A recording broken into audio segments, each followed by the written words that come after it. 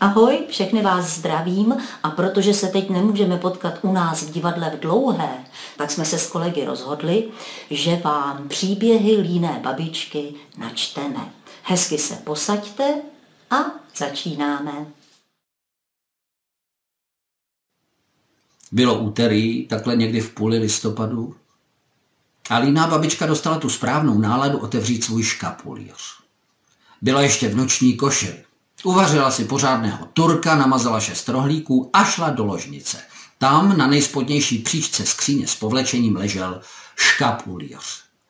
Babička ho vyndala, sedla si na postel, levou rukou povolila tkanici, kterou byl škapulíř zavázán, a prsty pravé ruky zašátrala v jeho útrobách. Zavřela oči, zhluboka se nadechla a pomalu vyndala jeden popsaný papírek. Stálo na něm: řídit nejrychlejší auto světa.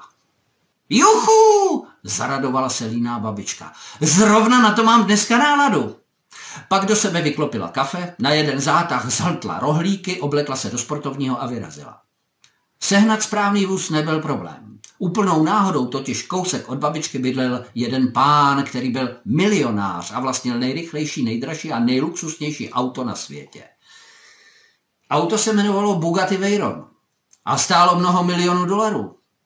A ještě víc milionů korun. A na rovince hravě udělalo 400 km v hodině. A to se babičce zdálo tak akorát na splnění jejího snu. Došla k milionářově vile a zazvonila. Nemusela čekat dlouho. Pan milionář byl totiž zrovna venku.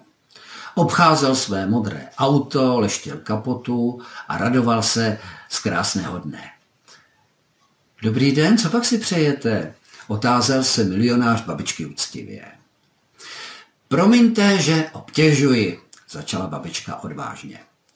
Asi nebudu první, kdo za vámi přišel s takovým přáním, ale víte, já celý život si přeju svést se v nějakém opravdu rychlém autě, ale nikdy na to nebyl čas, nebo nebyl k dispozici ten správný vůz.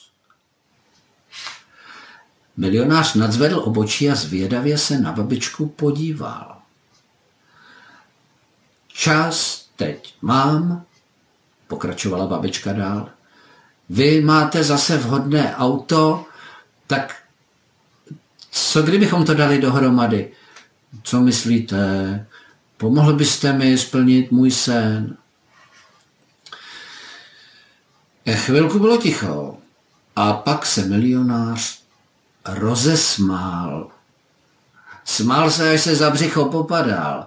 A pak řekl, podívejte se, paní, vy se mi teda strašně líbíte.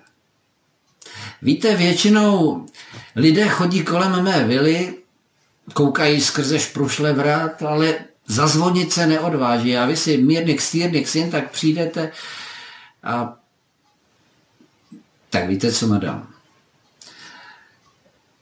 Sedněte si. Já teď zrovna chvíli čas mám, já vás povozím. Babička se usmála a nakrčila nos.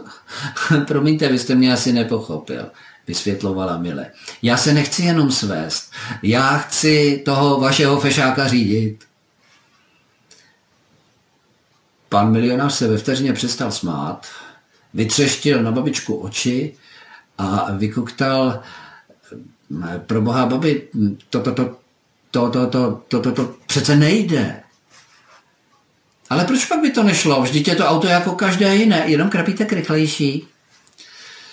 Pan milionář najednou neměl co říct, jenom zmateně koktal, tahal se za vousy, nevěděl kam s očima a nakonec z něj vypadlo: máte vy vůbec řidičák? No jistě, usmála se babička a zašátrala v kabelce. Chcete ho vidět? Ne, mávl rukou milionář. Pak pokrčil rameny a řekl: možná jsem blázen, ale já vás za ten volant na pár minut pustím. Babička si zavískla radostí. blesku rychle hupla za volant, než si to pán rozmyslí. Milionář si sedl na místo spolujezdce a babička dupla na pedál. To byla jízda. Babička cítila, jak jí v těle hrají všechny nervy božskou čtverilku. Motor Bugatti Veyronu řval jako pardál, babičce vlály bílé vlasy z pootevřeného okýnka a úplně zelený milionář křičel: Zapněte si pás! Ale babička ho neslyšela a ani nemohla, protože jí v uších bušila krev a ve spáncích tepal tep a v nohách cítila víc energie, než mají právě teď v Temelíně. No prostě bylo to hustý. Babička se během chvilinky vymutala z města na výpadovku, po které skoro nikdo nejezdil, tam se šlápla pedál až na podlahu a jedním očkem sledovala, jak ručka na tachometru letí jako střela doprava. Potom už Rafička nemohla dál, protože byla nad číslicí 400 a vůz letěl po silnici jako šíp a babička pevně svírala volant. Očima sledovala, jak se svět za okny mění v rozmazanou čáru a tu náhle cítila, jak její ruce vrůstají do volantu a nohy do pedálu. A najednou byla s tím královským Bugatti Veyronem jedna duše a jedno tělo. A pochopila, že auto reaguje na její nádech i výdech a vůbec se nebála, naopak. Připadala si, jako by jí bylo zase 20. A byla šťastná a už se nemohla udržet a samou radostí začala řvát. Pan milionář mezi tím na místě spolujezdce tiše blinkal do pytlíku a se zavřenýma očima doufal, že už to brzy skončí. A takže ano. Za malý okamžik se za autem ozvala siréna a hlas zesílený megafonem přikazoval: Zastavte! Okamžitě zastavte jménem zákona! Nebo aspoň zpomalte! Na služební vůz může jet maximálně 140! Byla to policie a ta se musí poslouchat, i když řídíte nejrychlejší auto světa. Líná babička otráveně dupla na brzdu a zastavila. Za pár minut za ní zaparkoval policejní vůz. Vyběhli z něj dva policisté a spustili. Okamžitě vystupte! Ukažte nám doklady! Jak si to představujete? Řidičský průkaz, prosím. To už jsem říkal, Pepiku. Jo tak, promiň, Josefe. Víte, jaká je tady povolená rychlost? No, tak doklady, paninko.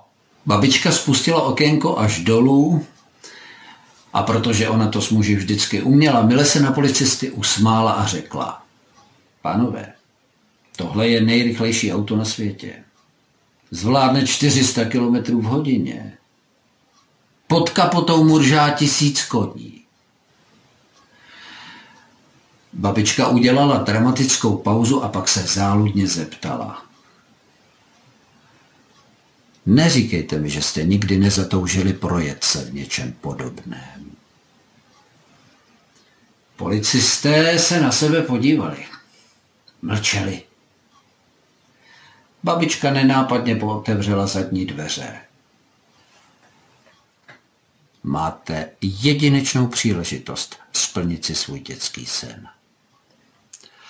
A policisté už na nic nečekali. Naskákali na vyhřívaná zadní sedadla Bugatti Veyronu, babička zase dupla na plyn a jelo se dál. Policisté ječeli hrůzou, milionář se hlasitě modlil a babička si za jízdy pískala jako děs.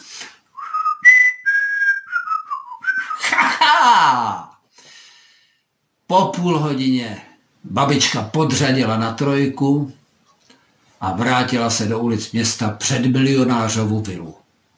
Tam vystoupila, poděkovala panu majiteli a rozloučila se s policisty. Počkejte, paninko, zavolal jeden z nich. Ještě jste nám neukázala ten váš řidičák. Ale vždyť ten už je 35 let propadlej. Mávla babička rukou a odkráčela domů.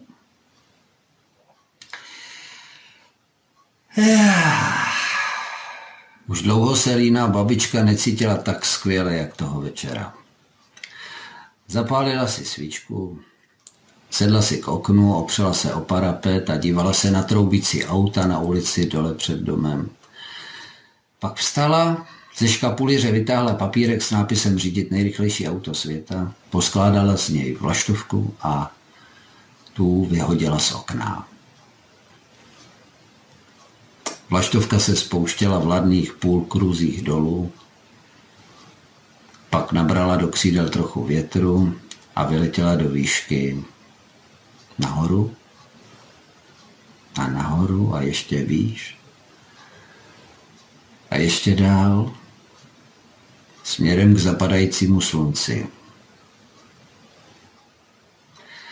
A babička se za ní dívala tak dlouho, jak to jenom šlo, dokud jí vlaštovka nezmizela z očí.